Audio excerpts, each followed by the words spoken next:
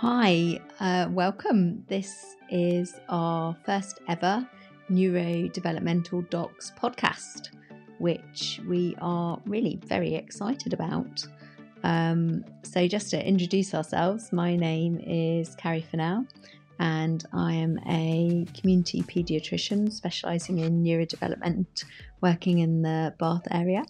And I am lucky enough to be here with my colleague and best friend. So I am Daliki Kevitiagla, pretty much known universally as Dr. Daliki. I am also a community paediatrician working in the Bath and East Mendip area. So first of all, a little bit of a boring bit. So just a disclaimer that any views or opinions represented in our podcast are personal and belong solely to us. They don't represent the views of any other people, institutions or organisations that we might be discussing. And also that we've made every attempt to ensure information in the podcast is accurate, but that we're not responsible for any errors or omissions. And this information is meant for general purposes only. And if you do want medical advice, then do please speak to your own doctor. So I think we should talk a bit more about what we're hoping to achieve in our podcast now. I think that's fair. So we have found that we get a lot of phone calls and a lot of families wanting to understand more about their child's neurodevelopment and their child's neurodevelopmental difficulties. And although there is a lot of information out there on the internet, they can find that information hard to access, do you think? I think it can be quite overwhelming, actually. There's a lot of stuff out there and it may not be specifically relevant to the questions they have. I think you're right. I think we found that often, especially at the start of a process, the questions that we get asked are very similar by lots of families. Definitely. So I think it's quite nice to think about, and I think that's why we felt this was important. Yeah, so we found we were getting asked the same sorts of questions over and over. And so we thought, why not put the answers into a podcast, which we thought would be an accessible format that families could access and could understand. And young people. Yeah. Because I think it's really important, especially as kids get into young adults, they need to have a bit more onus in kind of leading understanding the process. Yeah. And there's some parts to that. Some of it is talking about looking at a diagnosis, what sorts of things might make you worry about your child or might make you think about whether a diagnosis could be relevant to them. And then maybe thinking a bit more about what that process might look like. I suppose also whether actually looking at a diagnosis is relevant. Because, some people might think about things like autism and ADHD, but actually going through the process can be quite onerous. And if it's not really relevant, then it's not really worth going down that path if it's the wrong path from the beginning. Yeah, and I think understanding what that means, like what the end of the process might mean and what that kind of the outcome of the process might be and what that might mean for the young person and for the family is important as well. Because although you can read about it and you can talk to friends, I think it's still a really difficult thing to kind of get your head around of what it might mean for your child. And that's a question we get asked all the time of what does it mean? And obviously we don't know the answer for the individual child, but it's certainly something that people want to talk about a lot. Exactly. I think also it's that understanding and expectation of what having a diagnosis of something like autism or ADHD actually means. That we often get lots of people who come to us with, really believing that having a diagnosis will help them access certain services, and sometimes that's true, but a lot of the time it isn't actually. And I think that can be quite upsetting for families once they've gone through the process, or if as they're going through the process to realise it may not be the be-all and end-all. I think that's true, especially understanding what it means in the UK for children and families, in our local area. But I think a lot of what we're talking about probably will be applicable to other areas in the UK as well. There'll be some kind of local differences, but I think a lot of a lot of practice will be similar, and it will be relevant too. So Yeah. I think that's what we're going to do. And we're going to sort of try and kind of chunk it up into little bite-sized chunks. Yeah. So you don't necessarily have to listen to it in order, but you could certainly kind of have little 10-minute snippets of something that you're interested in, maybe. Yeah, and I think it'd be quite useful because this is aimed for parents and families and young people rather than for professionals. And I think, you know, if there's particular topics that in the future people want to have answered or questions they want answered, that's something that people can raise and reply and oh say. My gosh, that would be really exciting if somebody actually listened to our podcast and then asked us a question that we could answer on our podcast. Or explain why we can't answer. Yeah. Or That we also. could certainly, we're very good at explaining why we don't know something, which is usually because the universe doesn't know the answer, because nobody knows the answer to so many things in our work. That's very true. And I suppose we should also say that we are paediatricians, so we see children from the ages of 0 to 18. Yes. Some paediatricians, and it depends on your locality, might only see up to 16, and transition might happen then to adult services. So that depends on where you are in the country. Yeah.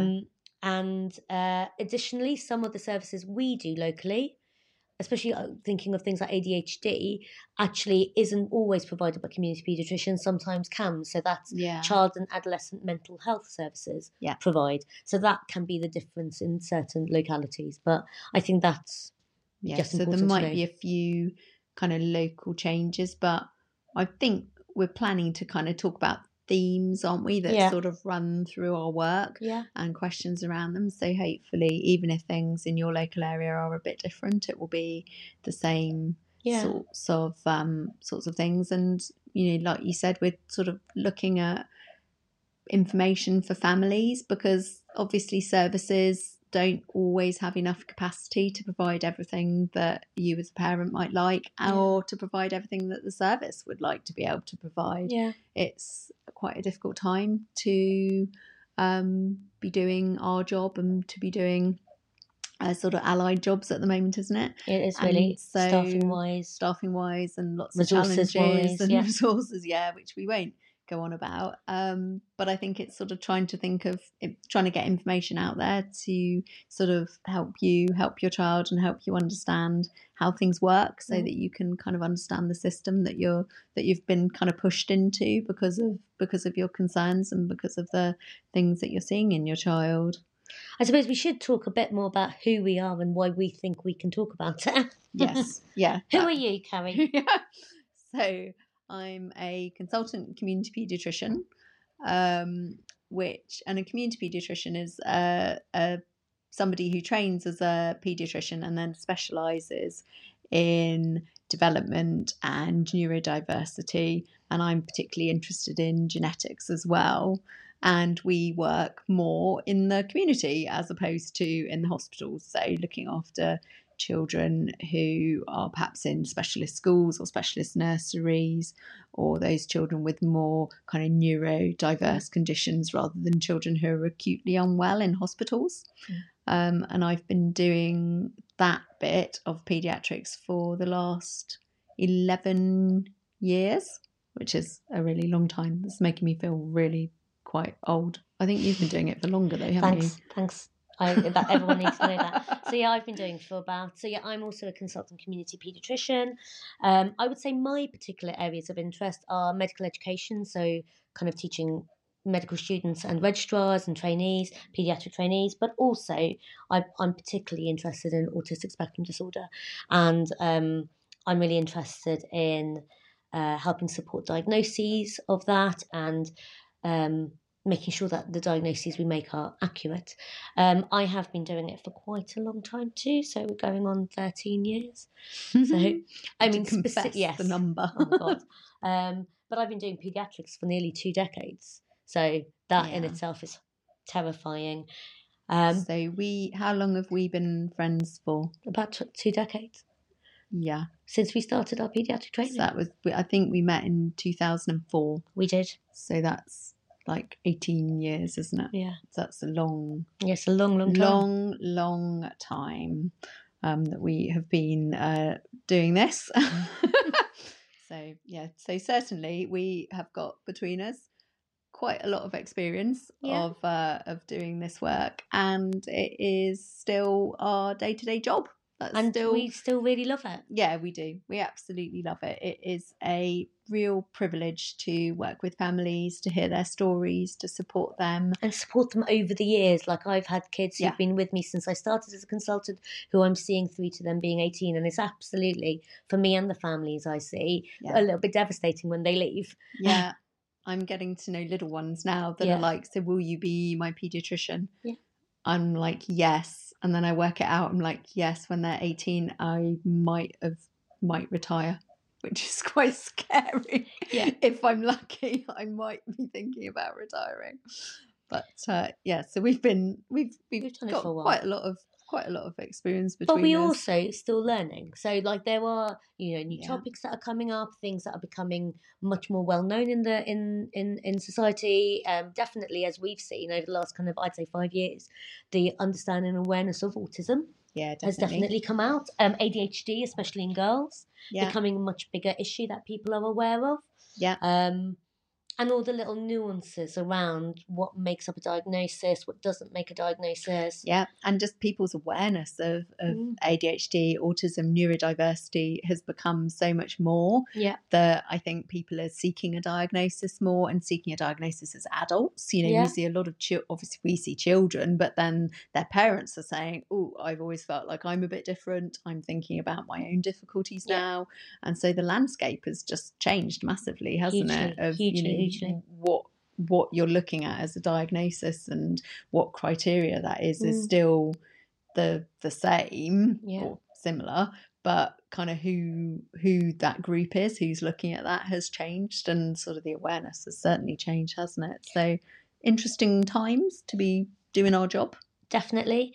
So before we kind of end up ranting on, which we are loath to do, I wonder if we kind of bring this little bit to a close before we move on to other topics. I would say our aspiration for the podcast is to be accessible, to do things in small chunks, like you've said, and to make sure that we kind of try and cover different parts of the process, from when you're thinking of an assessment, why you'd be thinking of an assessment, what that assessment looks like, what we do, how we support other professionals. So and trying to what we need from you as parents and young people. And sort of trying to look at those sort of different areas and talk around them to basically try to give families the information that they get when they either see us in clinic or when they chat to us on the phone with, what do I do about this? What do I do about that? Trying to give them that conversation, but in a podcast, to make it more accessible. And a lot of the things we say to people, especially advice around, I don't know, sleep or something, it's kind of universal. Yeah, it is. And that's sort of what inspired us really to do this. I think the sort of final thing that I think is important, that as well as being paediatricians, we are also mums, we have our own families, and we live in the real world. And although advice is amazing and some advice is really helpful and really good, we also want to keep it real and want to be realistic for families, that there's some ideas which sound amazing but actually might be really quite impossible to implement. And so we want to try to keep it, based in what's actually possible and what's actually available. And what people can actually do. Yeah, and what people can actually do. With everybody's got busy lives, busy families, maybe other children to consider. And so there's lots of other things that they're juggling at the same time. So we want to keep it real for the families as well. Indeed. So tune in for our next episode.